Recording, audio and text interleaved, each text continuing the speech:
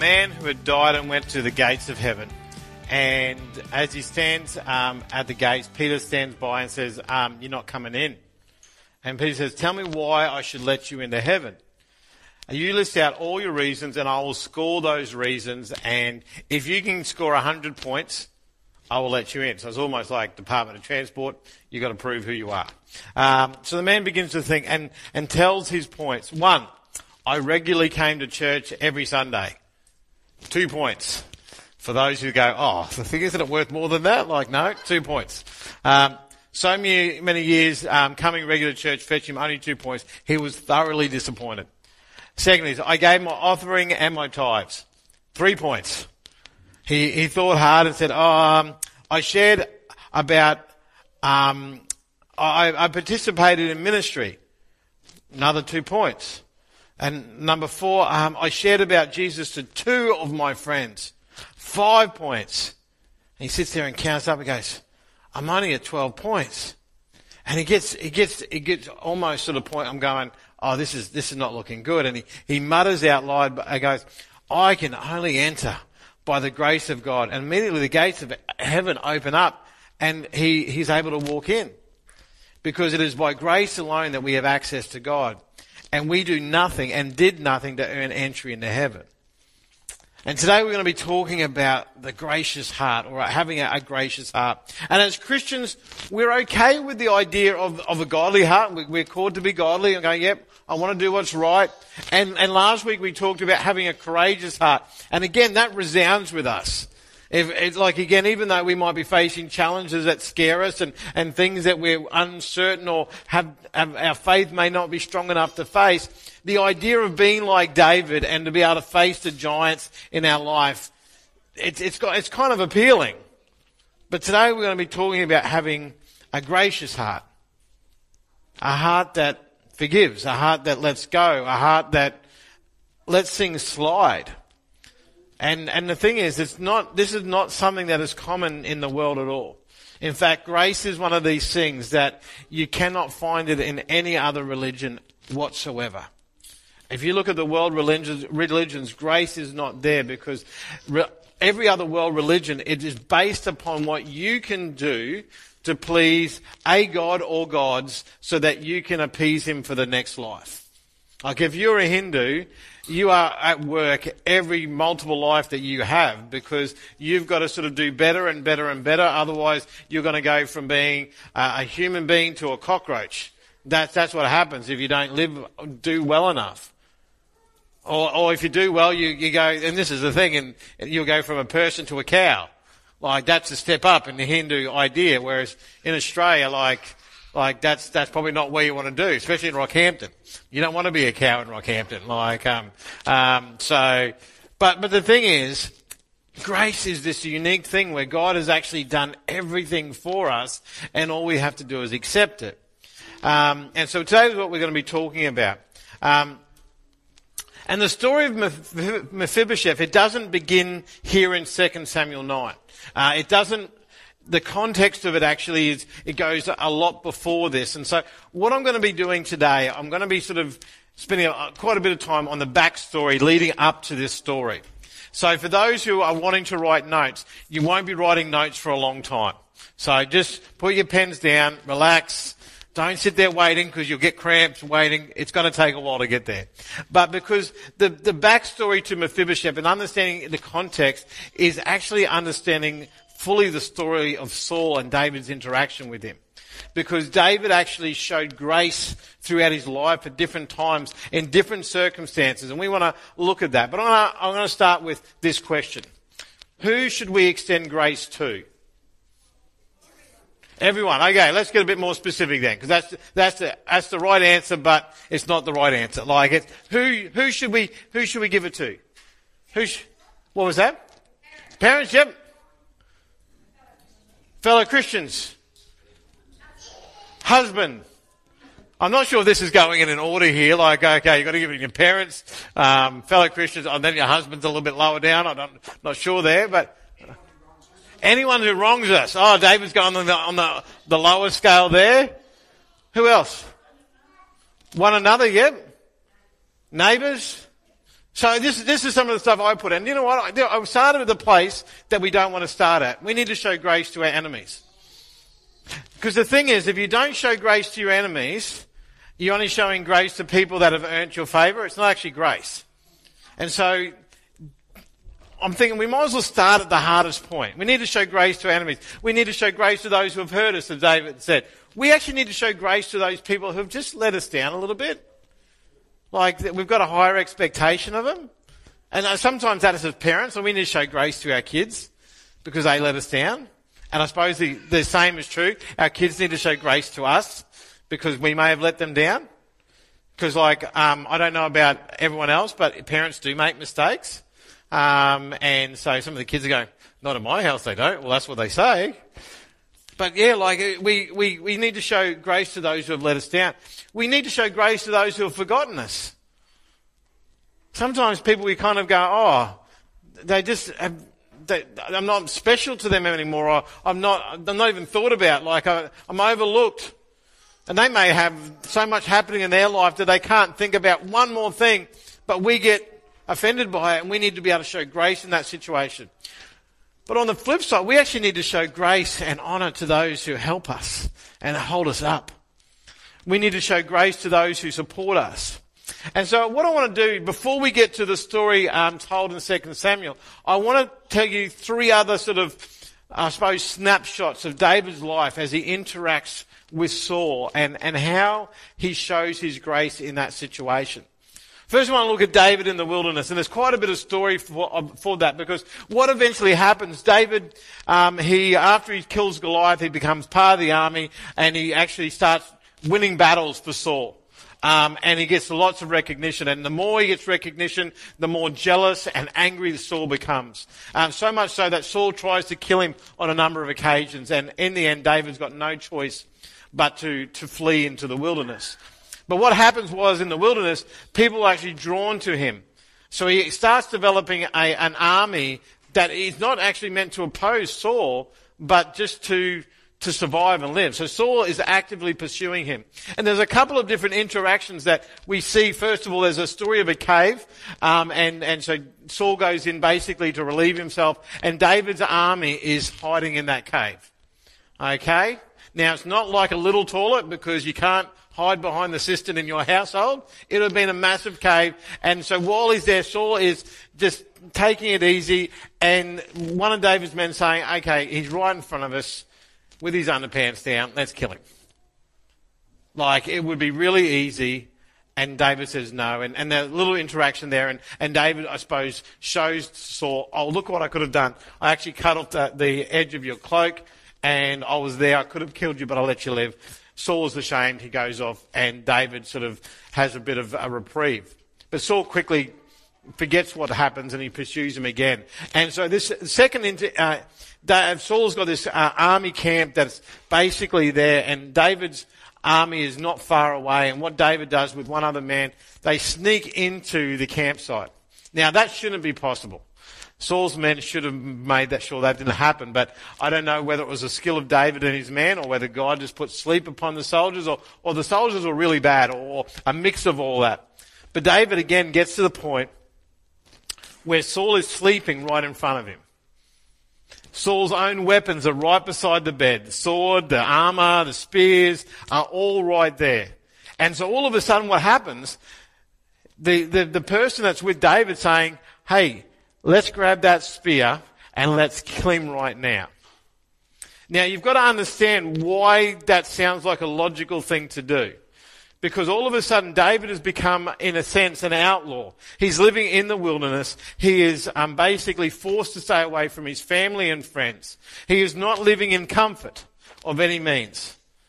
He's living basically rough camping. And so he is considered an outlaw. But at the same time, didn't Samuel actually anoint him to be king? So you could feel that sense within David going, do you know what?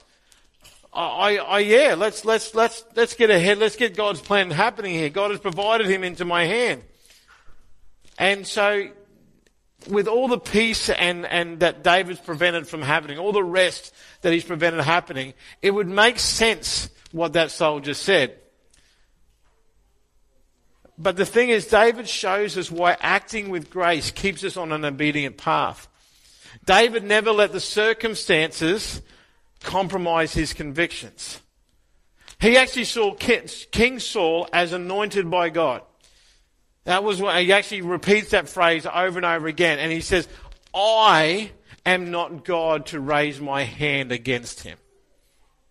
I am not God to be able to do that. I can't take it into my hands to do that and to force God's plan of action. And we actually see that through scriptures at times where people go outside of God's plan to help God along. Abraham did that when he basically had a child with someone that wasn't his wife. And so we see what happens when that happens and those situations occur. But David said, I'm not going to let the circumstances compromise my convictions. And this is where you can say, but that person has really hurt me. Don't they deserve what's coming to them? Well, they may very well deserve that. Saul deserved this. But David showed grace. See, while the timetable is almost never what we wish it, God's timing is always the best timing. And to trump God's timetable would lead to a pattern of impatience and would cause a pattern of imprudence in decision making. When we actually go ahead of God's plan, to put it bluntly, we get it wrong. And the worst thing is we actually develop a pattern of getting it wrong and accepting those consequences. We follow God's plan, it is always it goes well. See, impatience almost always leads to dishonesty or shortcuts or poor quality or weak integrity. And that is not the king God called David to be. And it's not the person God had called you to be. So David leaves that situation. He goes up on the hill, yells out over the whole camp saying, hey, Saul, this is your spear that you were just cuddling. I've got it in my hand. This is your water jug. I've got this in my hand. That means I was just next to you. Again, I could have taken your life. And Saul again goes off in shame, but again, it doesn't end. And David ends up making a really tough decision to leave Israel altogether at this time. And he goes and actually joins the Philistines. Now, why is that so strange? Who did he kill last week? Goliath. And so now he's actually living in a little town called Ziklag. And he is there and he's protecting his own people, but he's basically sworn a type of fealty to the Philistines. And so what happens, there is a big campaign against the Israelites. And the Philistines are marching to do battle, and David is called upon. Now, again, that would have been a tough call, because David goes, if I disobey the Philistines, I'm actually going to be forced into a situation where I cannot, I won't be able to live here anymore. In fact, they might actually turn against me real quickly. If I go and fight, though, with the Philistines, I'm going to be raising my arms against the Israelites, my brothers. I'm going to raise my sword against the anointed king of Israel. So fortunately along the way, God, he turns the hearts of the Philistines going, we don't trust David to do the right thing in battle. So he sent back to Ziklag. But what happens when they get back to their little town where they've been living with their little sort of militia that they had gathered, they found that while they were away, the Amalekites had come in and had raided their village and taken off their goods, they'd taken off their wives, they'd taken off their children. So they've just marched home, they are tired. And they've got no plunder from any battle, so they've actually gone to work for no pay. But all of a sudden, and their home has now been invaded, so they probably feel a little bit sort of defiled in that sense. So they gather the army up again and they march after the Amalekites. But not too long goes in, and all of a sudden what happens is that some of the men are too worn out to go on. They go, we can't go on any further. We can't. And so basically what they do, they dump a whole lot of their gear, and those 200 men stay behind. To keep the story short, what happens, David runs ahead with his men, and they catch up with the Amalekites. They face them in battle. They fight all day, and they conquer them. They reclaim their goods. They reclaim their families, and they head back. But the thing is, they get to a point where they come back together and some of the men who had actually gone to battle sort of said, the men who did not, the men who were too tired to go on, they don't deserve anything. We'll give them back their families and that's it. They don't get any plunder. But you know what you need to remember? The plunder was actually their gear to begin with. So imagine someone comes in and raids your home and takes your TV player or your iPhone or whatever, maybe your dog, whatever's special to you. And then you go, I can't go face the enemy, but someone else does it, says, you know what? I'm going to keep that thing that's special to you. I'm going to keep it because you didn't do any of the fighting. Well, that was effectively what was going to happen. And David, being the leader of this group, he understood that this was going to be difficult because it was actually going to be, if he went one way and said, okay, you guys don't get anything, and you go back to Ziklag, what they would have seen is that, oh, you're wearing my favourite pair of jeans around town, but they're no longer mine. Or you're driving my brand new whatever car down, or my brand new chariot with a brand new horse in it, and going, I don't have that anymore. So David made a call. He said, no, we actually need to show these men grace. They have let us down. They haven't lived up to our expectation. But again, they are deserving of some grace. It's not that they didn't want to achieve this. It's not that like they've turned against us and they just couldn't go on. In fact, David actually sets up a principle here that would go ahead of him throughout his time as king. Because what would happen is that anyone who didn't fight, they would still receive a share of the plunder. And this was a way that soldiers would often sort of incorporate their living in doing that. And so again, we see David is not only showing grace, but he's teaching others how to show grace as well. Because again, these people have failed them in some way. And I'm sure that's happened for you, where someone has just let you down. They may not have meant it. Like there are the people who just don't care about you and they've gone out and hurt you. But there are the people that they're meant to care about you, but they've hurt you because of whether it's just a failing or an unthoughtfulness. And all of a sudden that actually can really hurt as well. David said in those situations we need to show grace. We can't sort of measure everyone at the same bar all the time. Next story is kind of happening concurrently at this point in time. That battle that David was going towards with Israel, it ends up happening. And so the Philistines come against King Saul and the Israelite army, and the Israelites actually suffer a mighty loss during that time. And not only is it a mighty loss, but during the battle, King Saul is killed and most of his sons are killed.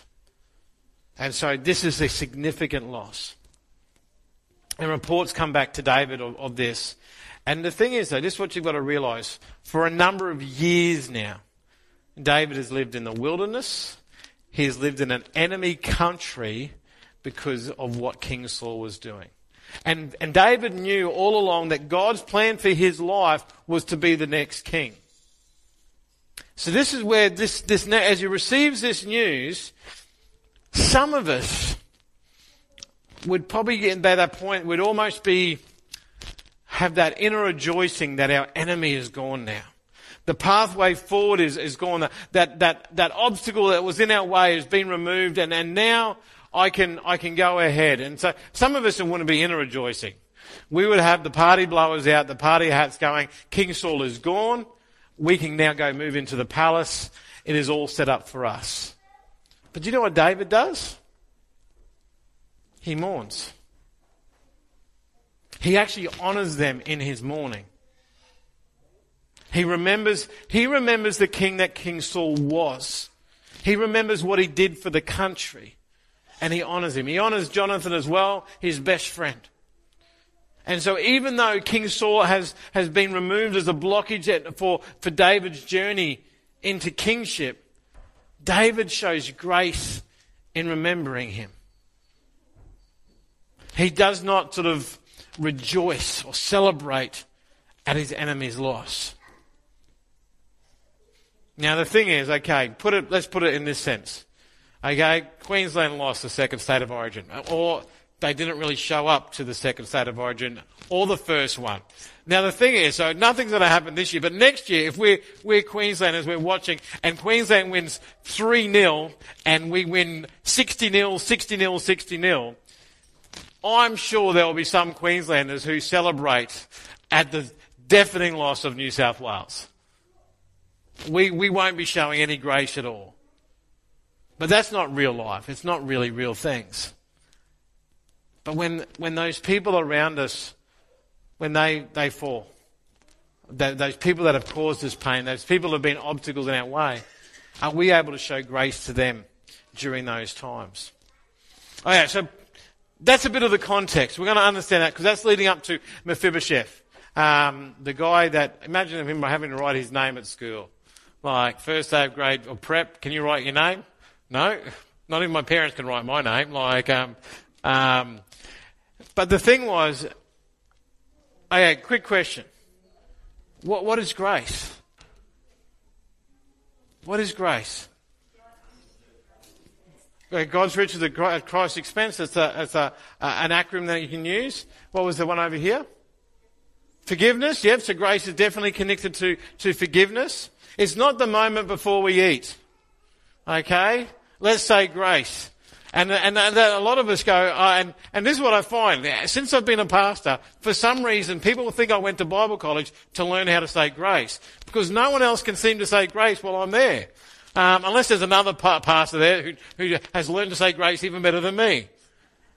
But the thing is, like, we kind of go grace and the thing is, you don't want to get that person who goes, because when you can smell the food in front of you, you don't want that person who wants to give a 5-minute grace.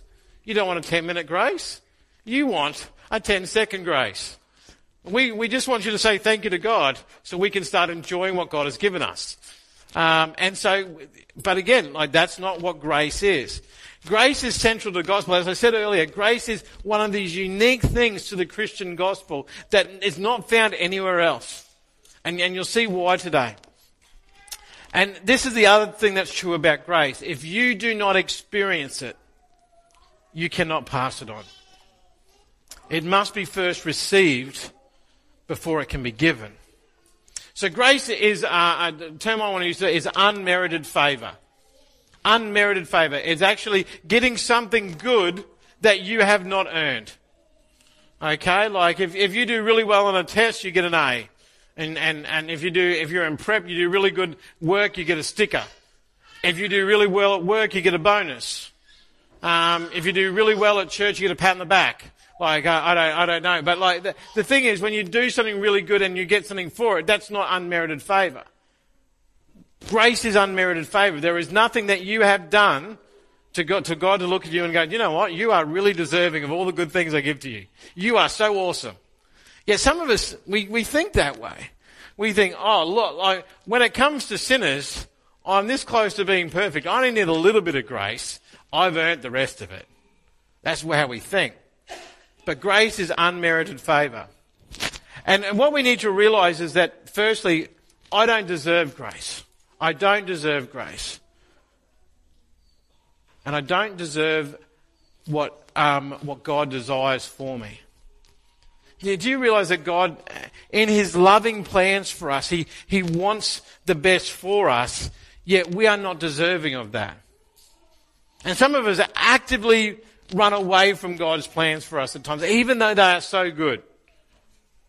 In 2 Samuel 9:1, David said, he asked, is there anyone still left in the house of Saul who I can show kindness for Jonathan's sake? Now, it's an interesting way he's put it. Is there anyone in the house of Saul? Because often anyone left from the previous ruling family would actually be seen as opposition or possible opposition. And so David, like, if he acted like other kings of the time, he should have been looking for a way to remove the house of Saul off the earth. But what does he do? He says, is there anyone left in the house of Saul that I can actually show kindness to, who I can actually bless, who I can actually show grace to?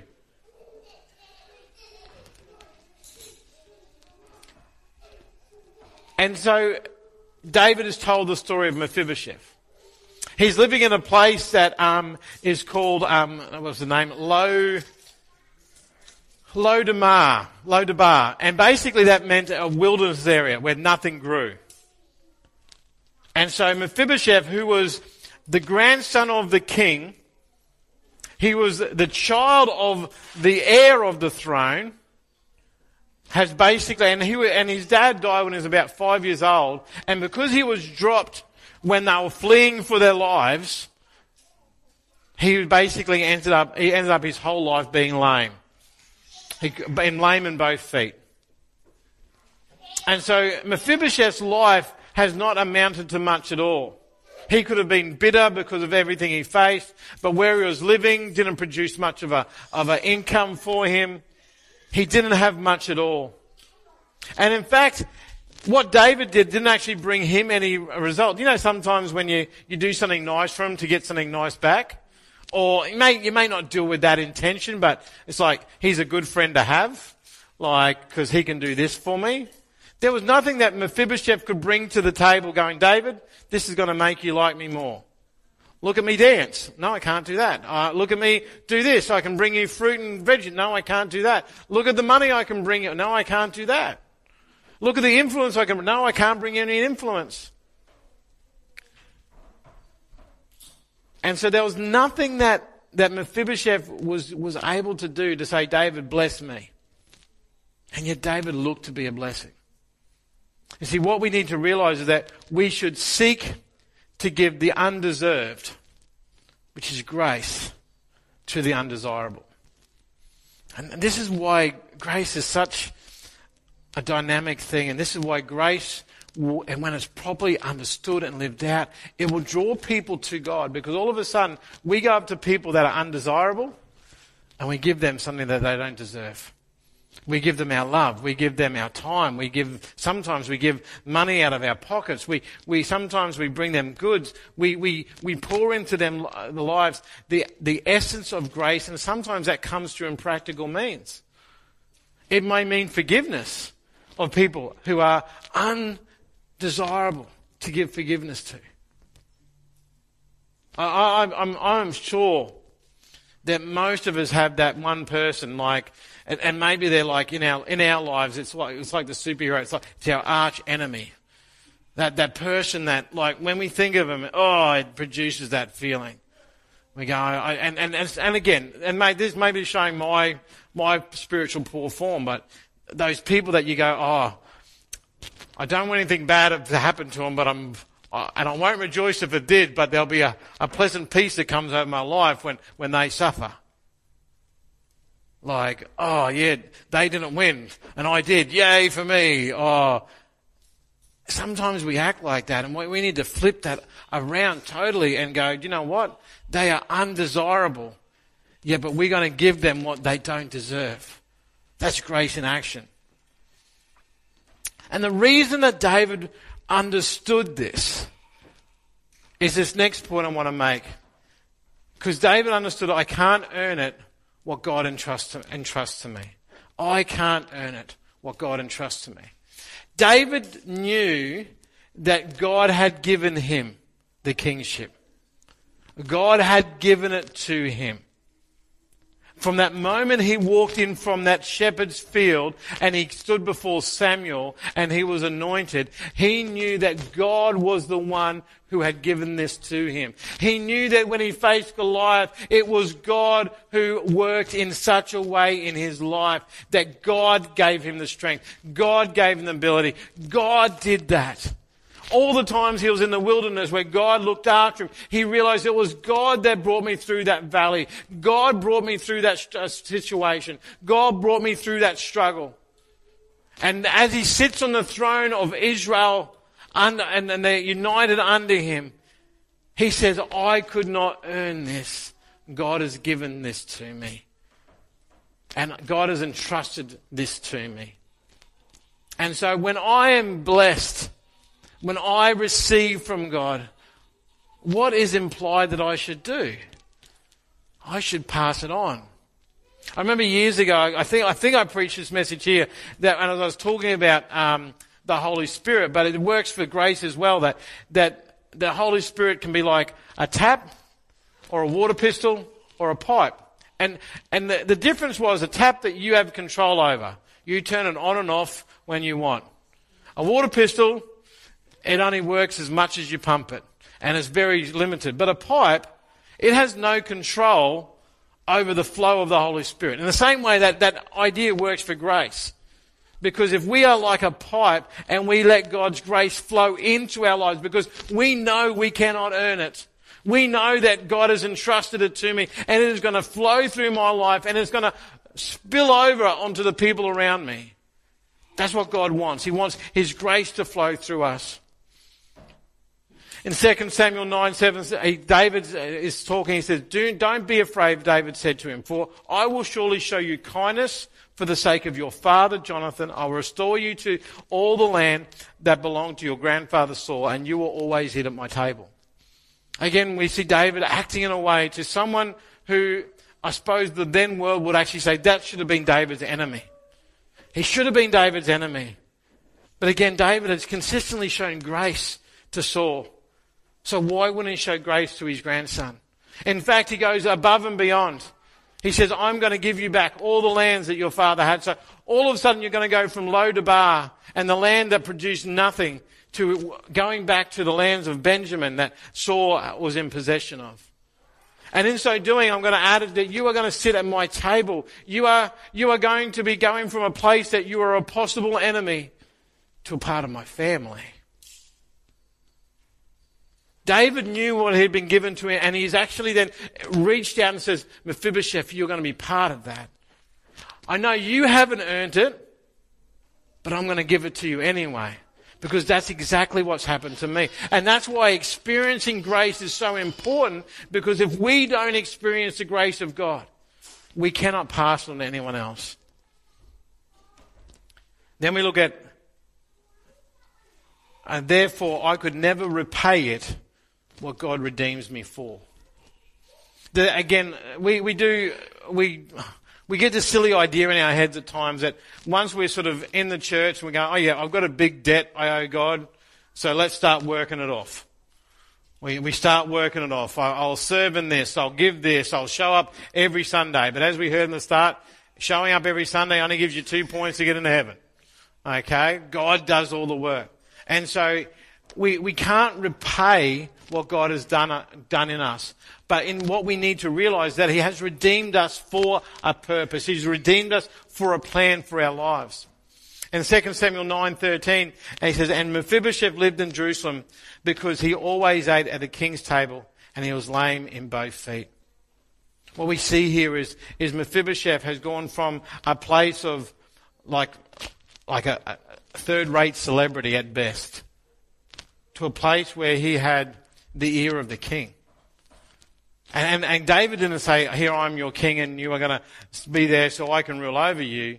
You are going to eat at my table. Because I loved your dad, like I'm Uncle Dave now. That's how it's going to be between us. And I want you to be a part of that.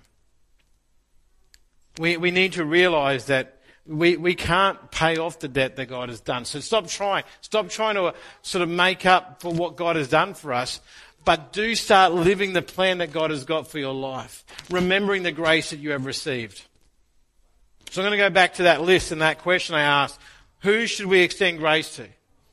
We need to extend grace to our enemies. We need to extend to those who have hurt us. We need to extend grace to those who have let us down. We need to extend our grace to those who have forgotten us. For those who have actually supported us and held us up. But the last group of people that we need to show grace to is not actually that big. We actually need to show grace to ourselves. We actually need to show grace to ourselves when we actually fall short of God's glory. And again, we're going to be looking at this a little bit more next week. It'll become a lot more evident as we look at a flawed heart in the life of David. But what we do see as this occurs is that even though David was flawed as much as any of us, grace was still available to him. There's a song that we sing that comes right from the Psalms, create in me a clean heart. Cast me not away from your presence, O Lord, but restore unto me the joy of thy salvation. That was David writing after one of his most low points in his life. And his desire was to come back into the presence of God. And he understood that grace was available to him. And I've said this already today. If we cannot receive grace for our mistakes, for our actions, for our attitudes, or our sins, we will not effectively live God's grace out for others. We can't do it. And so if you are sitting here today saying, I am not good enough for God, two things. One, you are right. So go back. But at the same time, God doesn't care about that. He says, I love you too much. You don't have to earn your favour with me. I give unmerited favour to you. Yes, we are not good enough for God in any ways or means of our imagination, but at the same time, God says, that's not relevant because my love is bigger than that. I want you to realise that my grace is there for you. And we see, just as I wrap up, for those who know that great verse out of Jeremiah, I know the plans I have for you. It goes on and it tells all the great things. He has the plans, give you a hope, give you a future.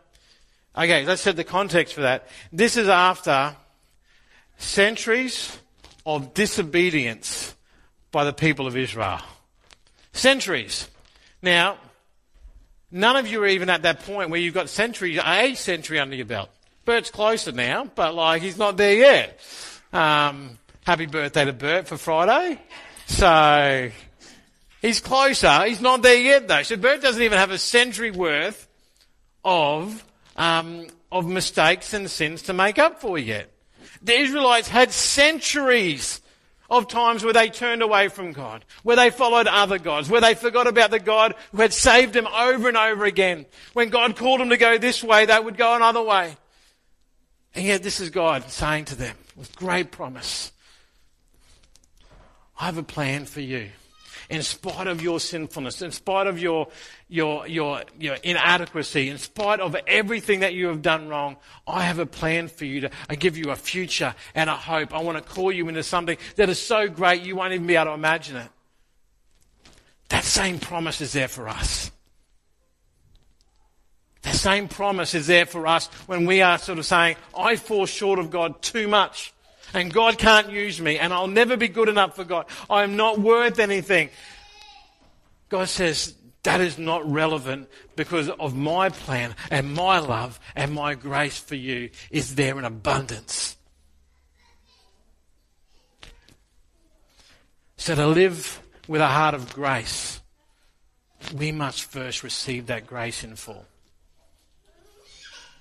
We must be able to enter into God's presence and saying, yes, my sin is evident. And it's not that God doesn't care. It's that God loves us more than the fact that our sin has hurt him. He loves us more. Like Jesus on the cross is what it cost God to be able to forgive our sin. And he doesn't even hold that against us. He doesn't stand there and go, you know what? When you do that, you hurt Jesus. He doesn't do that. He says, come, you are forgiven. You are my child. And you need to know the plans I have for you to give you a future and a hope. We can move past this. And so to have a gracious heart, you need to know that grace for yourself. You can't give it out. You can't show grace to your enemies if you haven't received in your own heart. You can't show grace to those people that have let you down.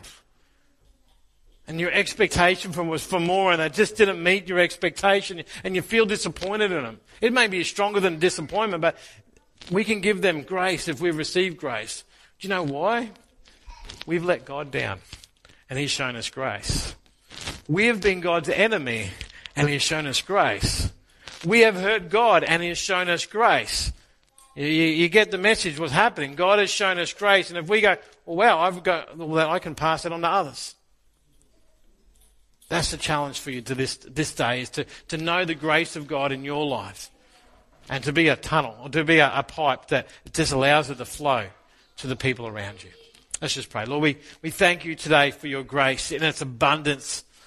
Jesus didn't give partial grace. He didn't give just enough to get us through a week. He gave us grace that would see us set free in our lifetimes.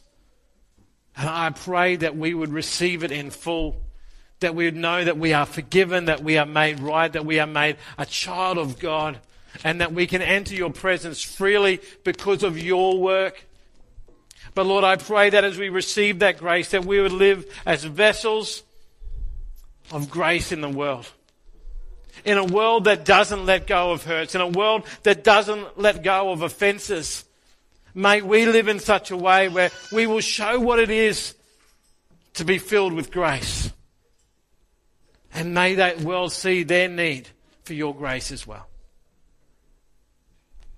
And so this week, may we know that we are forgiven. May we know that your grace is there for us.